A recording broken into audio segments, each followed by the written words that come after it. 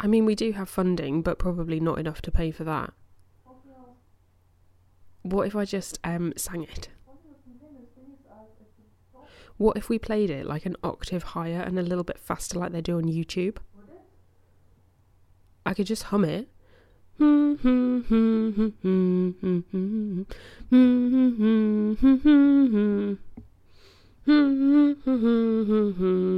No. I would sod it.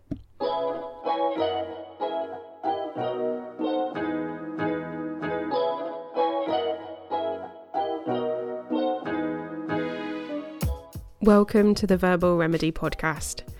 If you haven't heard of Verbal Remedy before, we're a petition signing, taboo tackling blog project from the UK, and our aim is to tackle tough issues through various multimedia projects. There are hundreds of posts to sink your teeth into over on our website, which is verbalremedy.co.uk. The idea behind our podcast is simple. Over 5 episodes, we ask our authors and some special guests to get together and discuss issues that mean a lot to them and stories coming up in the media. Today's theme, finding your voice.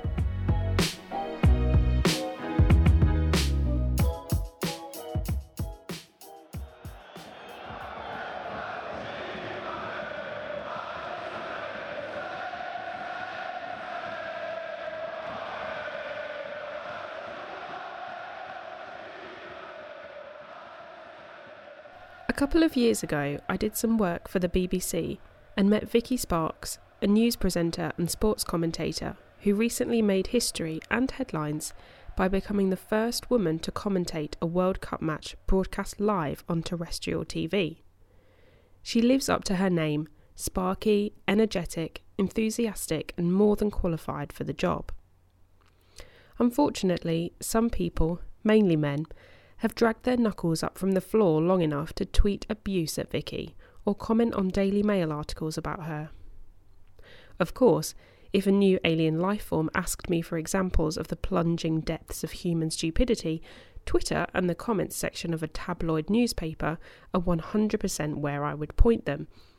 But I can't imagine how it would feel for somebody who lives and breathes their sport to be publicly vilified like this.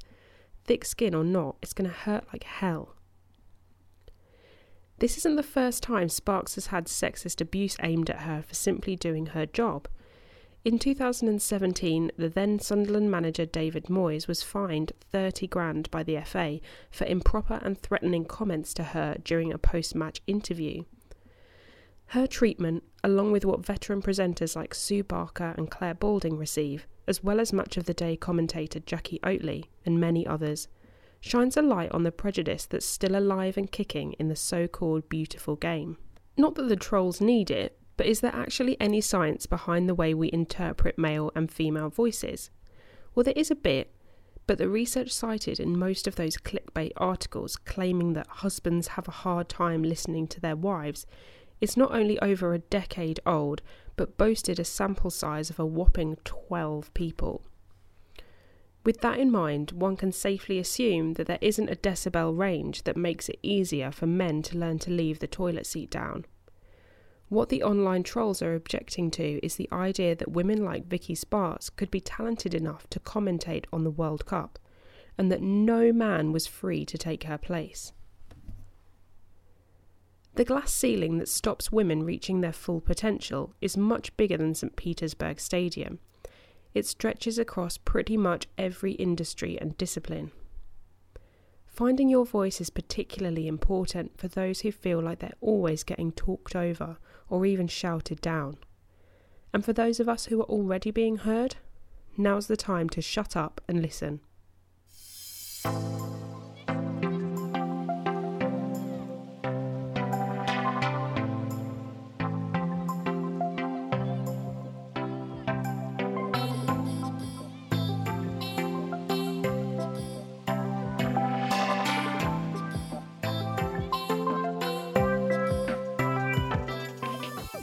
For almost as long as Verbal Remedy has been around, I've had a friend called Errol. He's autistic and disabled and navigates these two complex identities while tirelessly and fearlessly educating people about them in whatever way he can. In this piece, Errol talks about the difficulties faced by himself and many others when they call for better representation of their communities.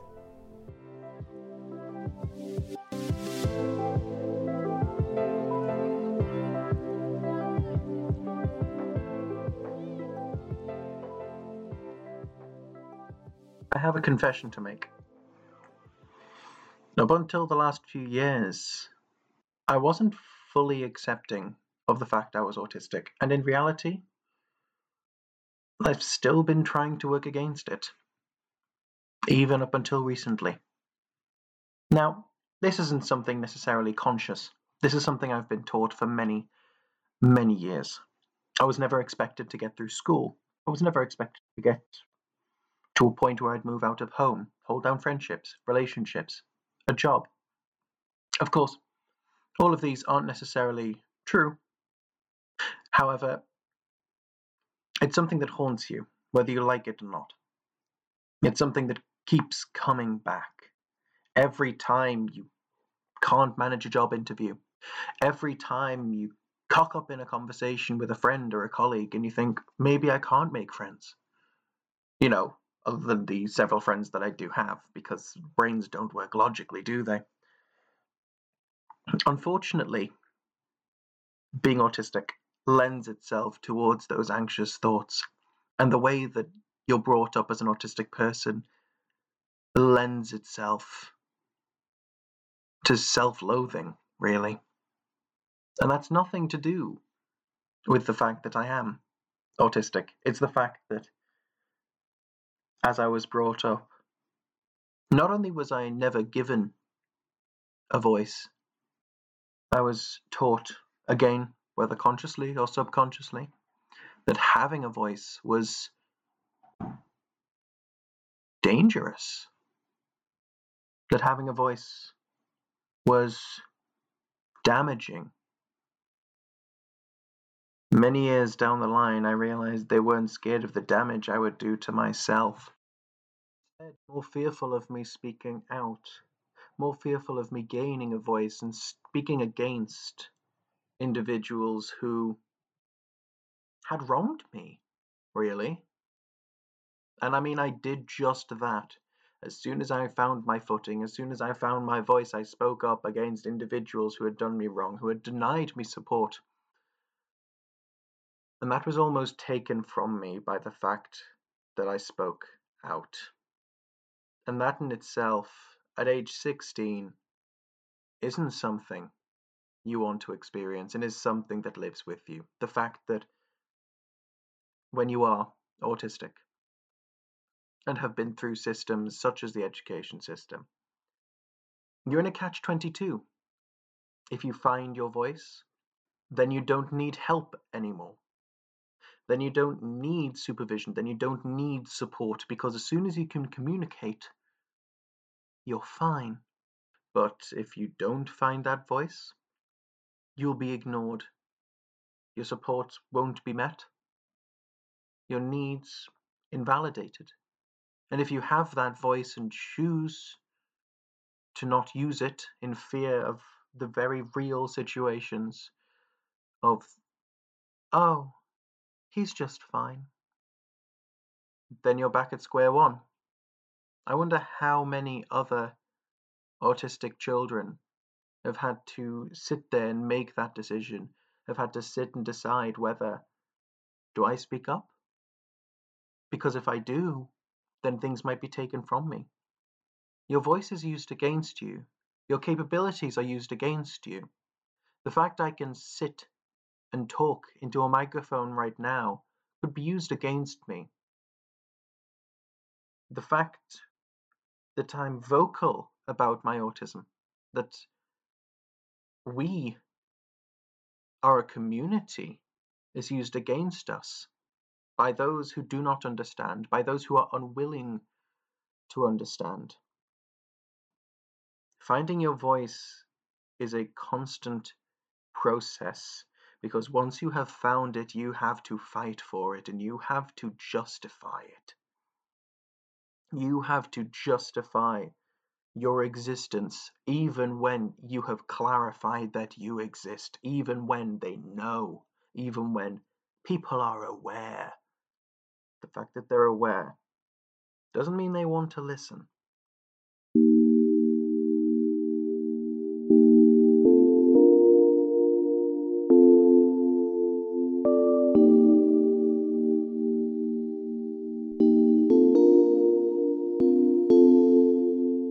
Our interview for this podcast is an absolute cracker.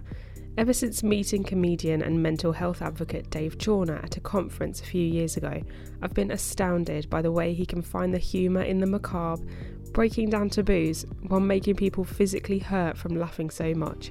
It's as if he was born to be a part of Verbal Remedy.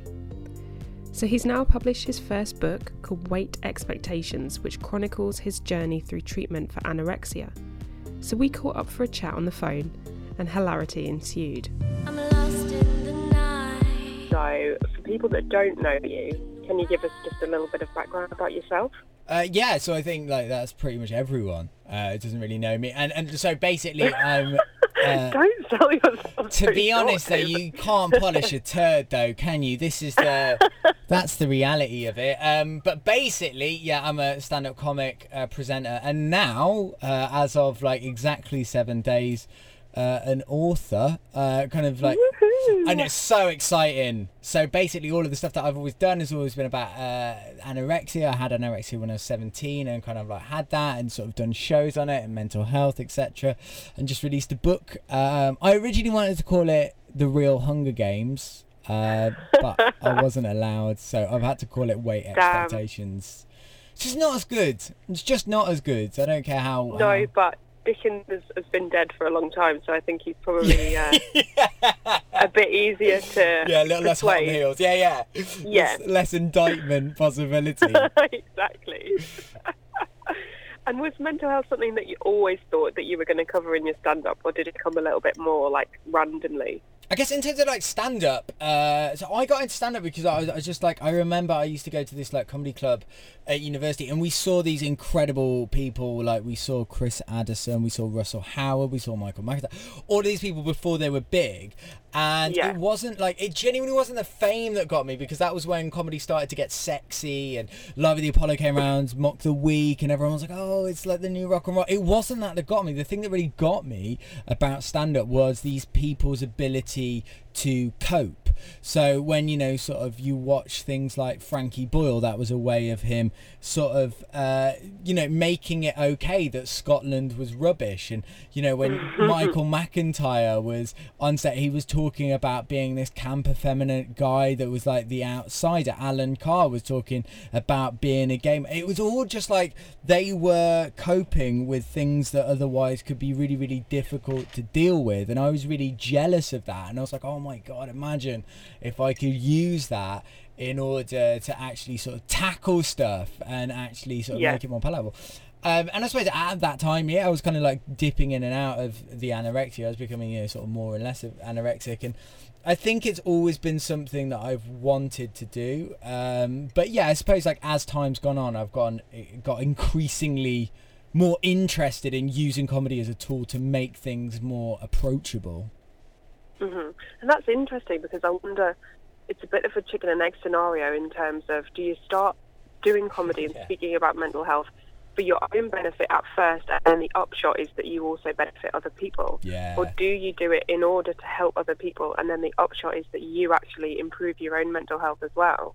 I think like people get into comedy for different reasons. Like I say, around sort of the mid 2000s, there was a lot of skinny jean wearing, floppy haired people called Russell Howard, Russell Kane, Russell Brand, you know, and it kind of felt if you weren't a Russell, then you wouldn't really get anywhere. And I know a lot of people kind of thought it was a beeline to getting into people's pants. The thing that I really quite enjoyed about it, as I was studying philosophy at the time, it was just a way to kind of essentially analyze things and sort of get lost up my own bottom, my own self-importance. You know, it was a way to actually break stuff down. And actually as well on that, like I did a bit in the last show about how I honestly think philosophers are some of the funniest people that I've ever met, and some of the funniest people I've ever read about, because they see through the veil of the world, which is just mental nonsense, and they kind of think, well, you're only here for a short time, let's crack on, let's have a bit of a laugh. Yeah.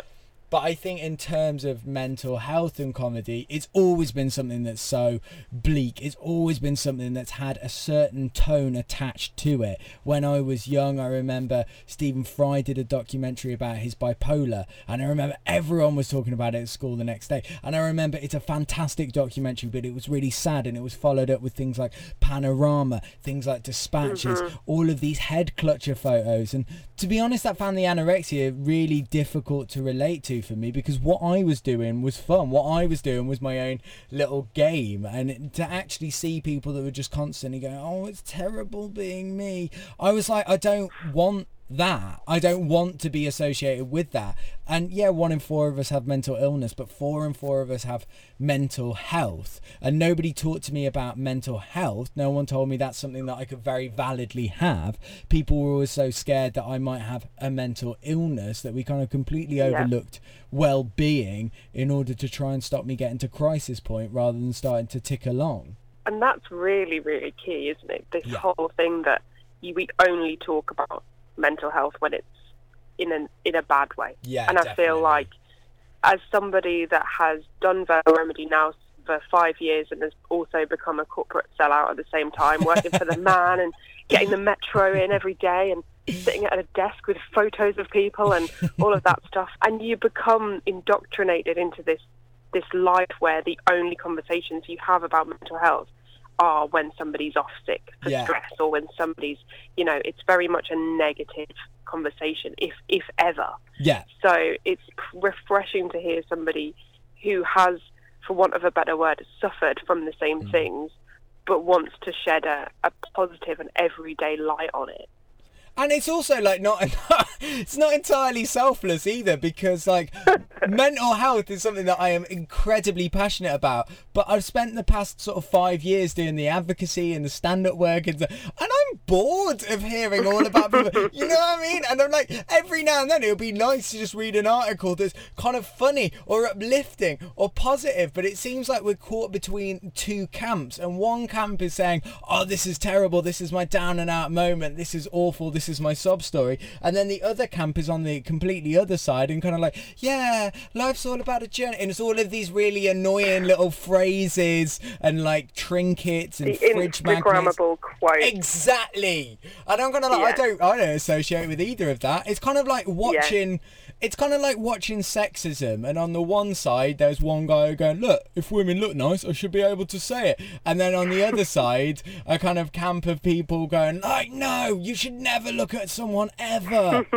It just seems so extreme on both sides, and I actually think that people don't change by being lectured at, and people don't care by just being told what to think and told what to do. People learn by having fun, and if you can make mental health fun, then everybody wins, because the people that have experience of it will hopefully get better. The people that have no experience of it ever at all will actually learn something that could potentially hold them back and stop them getting ill. Absolutely. And it's the everydayness of it, I think, important to portray mental health as not this huge thing that we hide from, this huge thing that affects us. Like, I have anxiety and depression and have been on medication and things since 2012, I think, and the reality is that I've been able to do everything that I could have wanted in those last 6 years, but also the reality is sometimes quite funny, and having a big hysterical panic attack and then eating cheesy chips like half an hour later because life goes on. It's not the stock image of everybody sitting on cliff faces crying, and sometimes you've just got to have a little meltdown and then carry on eating your cheesy chips, because that's life. We live in a culture where we're told to stop bad feelings. A very good friend of mine was like crying, and I was like, oh, don't be sad, and I was like, no, who am I to tell you what to be? And I think that's incredibly harmful, and the implications behind that are saying that feeling these bad things is bad itself, which is obviously absurd. And it just doesn't work anyway, because then you just push it further down, and then it'll always resurface at some point, and you can guarantee that the resurfacing will be more inconvenient and in a more open public setting than it was when you wanted to cry in the first place. Yeah. It's like, no, I won't cry in my bed this morning, but I will cry at the bus stop at 5:47 this afternoon. Yeah. And it's like, no, we've just got to, I'm totally in your camp. I think expressing emotion, but then also knowing when to get out of the pity pool when you've finished is super important. Definitely. So what are some of the best, your favourite achievements? Not necessarily the most. There's a fucking huge seagull screaming. And I think this is one of the most quiet places I could have gone. I thought someone was being murdered. I'm not gonna lie. I was like, oh god, this is, you're doing there's this in no Brixton. murdering. Yeah. It's just me and the seagull. It's great. Come on, what are your favourite achievements? Not necessarily your most biggest or your things that made you the most cash. What are you most proud of your career? I don't. To be honest, that's a really difficult question for me to answer because I'm trying to get better at the idea of pride, because I've always. That's a mess. I mean, you're definitely in a Hitchcock film right now. What the fuck is going on? I'm always really worried about being arrogant, and especially in an industry where it is just you standing on stage, not letting anyone else talk. It's very hard to be humble in that sense. But I think there's little things that really, really get you, and there's things that I quite sort of enjoy the TED Talk. I'm really excited that the book's coming out, but honestly, the thing that most people won't tell you is that people get really scared after gigs to just come up and talk to you, and actually without being egotistical about it, I think everybody likes to be told they're doing a good job. And over the past week, I had an email from New Zealand because apparently the book was in their national press, and someone got in touch and stuff, which is so lovely. And then there's a girl from America who wanted a signed copy, and then there was a girl in Switzerland who was asking for her sister how she could get more help. And it's not. It honestly, and I genuinely mean this, it's not about being oh yeah, I'm a celebrity, because I never got into this to be a celebrity. If I wanted to be splashed all over the TV, then I'd go and do some reality TV stuff. What I really wanted to do is to be that influence that I wanted. So actually that's what makes me really happy. And when people come up to me after gigs and sort of say, oh, I really like that bit that you said, or I'll never forget one of the most heart-wrenching things was a girl that came up to me after the first year that I did Edinburgh, and she was just crying, and she was like, I've got down to a dangerously low BMI, they're threatening me with going in inpatient.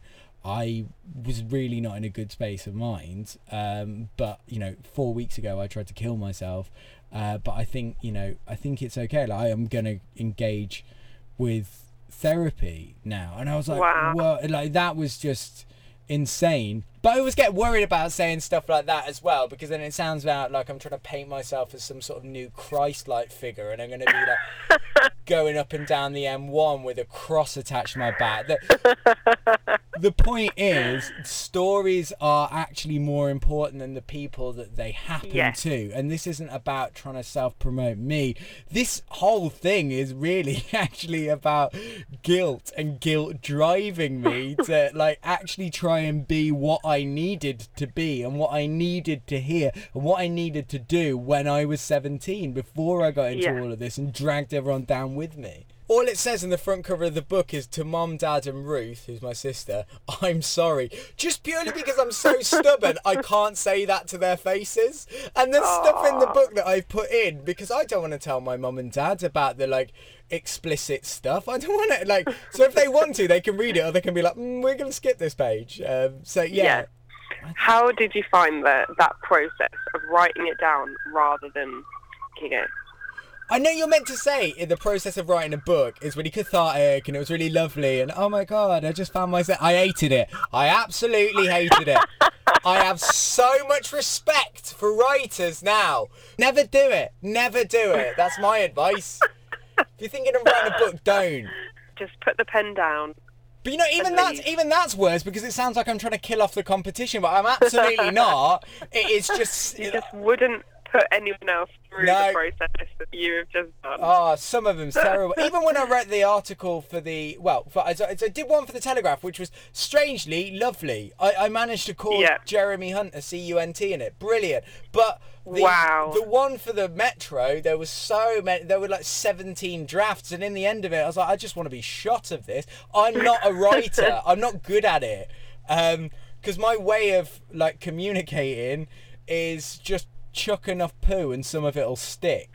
Whereas you can't really do that when you're writing things down, because people want it to be ordered and that. Those quotes are down there forever. Yeah, I know. They're going to be and there's some reused. bad ones as well, you know? I remember there's one bit in the book where I talk about the relationship with my body image and anorexia, which is always a sticking point, because there's either two things, that people think that it's a vanity project gone wrong, or they think that you're instantly going to come out and say that social media created anorexia. Social media didn't create anorexia. Like, blaming social media for anorexia is like blaming Damien Rice for depression, right? It's not true, but it doesn't help either.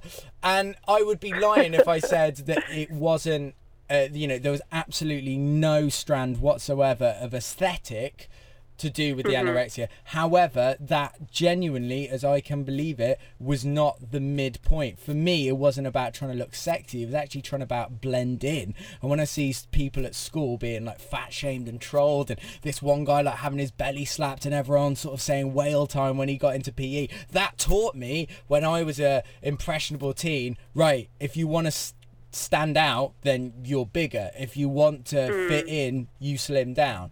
But that wasn't the main motivation. That wasn't the only motivation. But I think it was naive to overlook that. So I reread that and rewrote that and reworded that so many times.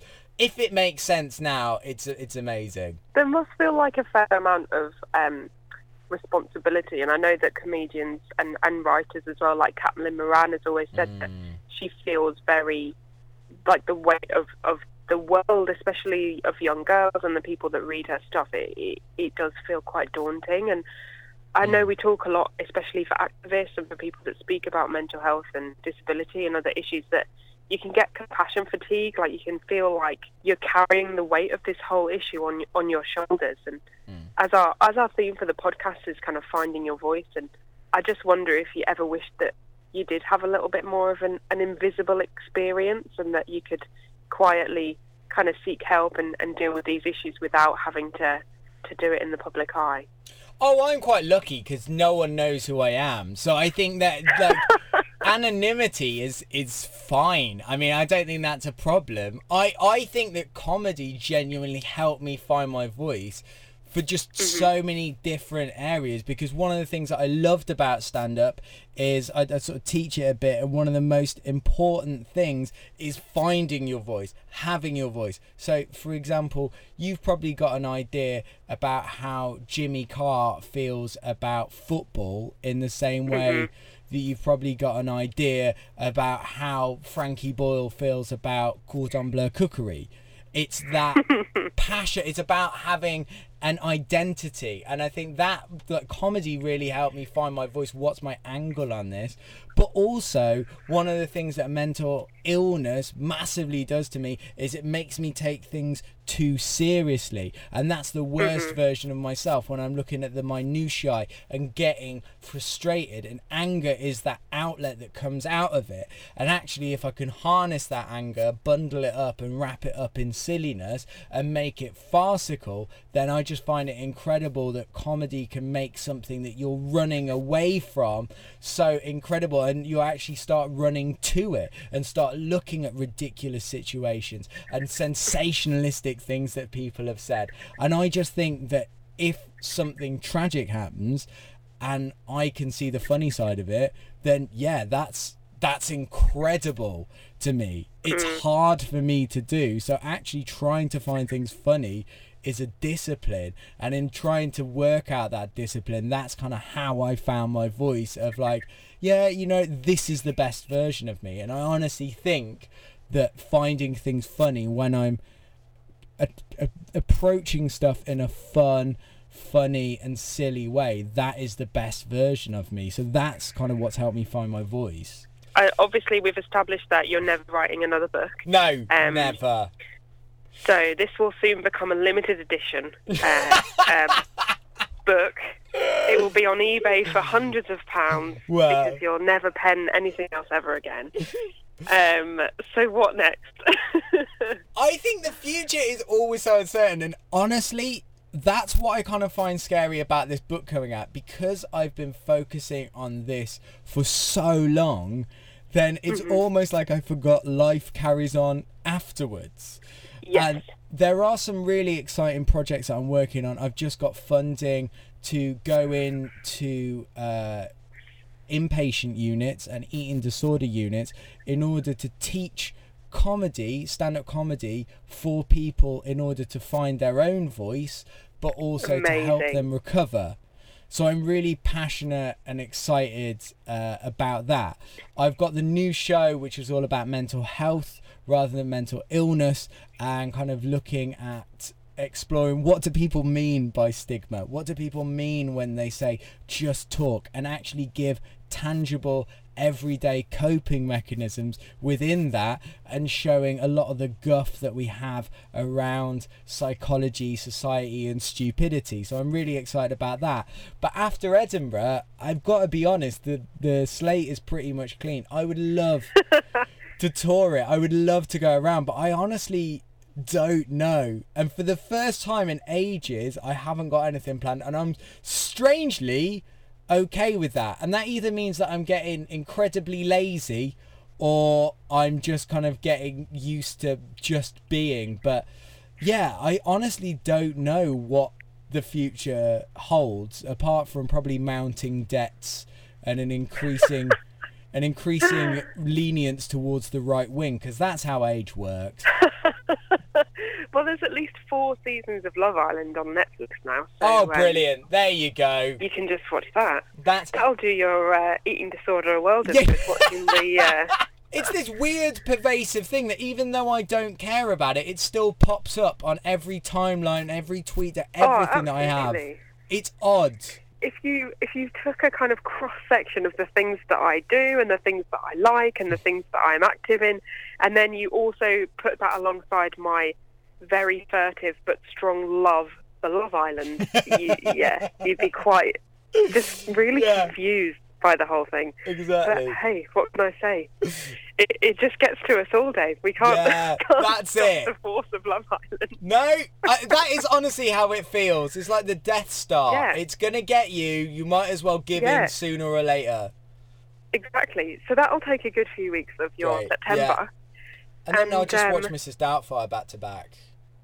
Well, come back. Come and talk to us again on the podcast. I would love to. That would be great. Tell us about how your summer went, how the new show went. And I just wish you so much luck with the book. I know it sounds like it's already doing amazingly well.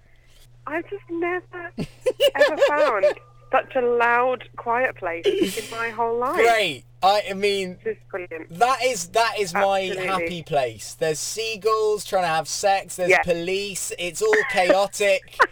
If ever there was a better metaphor for what the inside of someone's mind is truly like, I think that you're never going to beat that.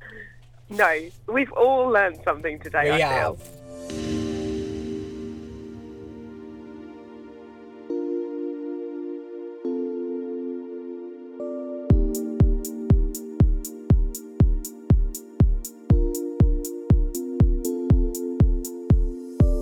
Errol Kerr wrote and read his own piece about the representation of disabled and neurodiverse communities. You can purchase Dave Chawner's book Weight Expectations in paper or ebook form from Amazon, Waterstones, Foyles and all other decent bookshops. And finally, a special thank you to Sunderland Software City, who have sponsored all of our podcasts this year. You can find out more about them by visiting sunderlandsoftwarecity.com.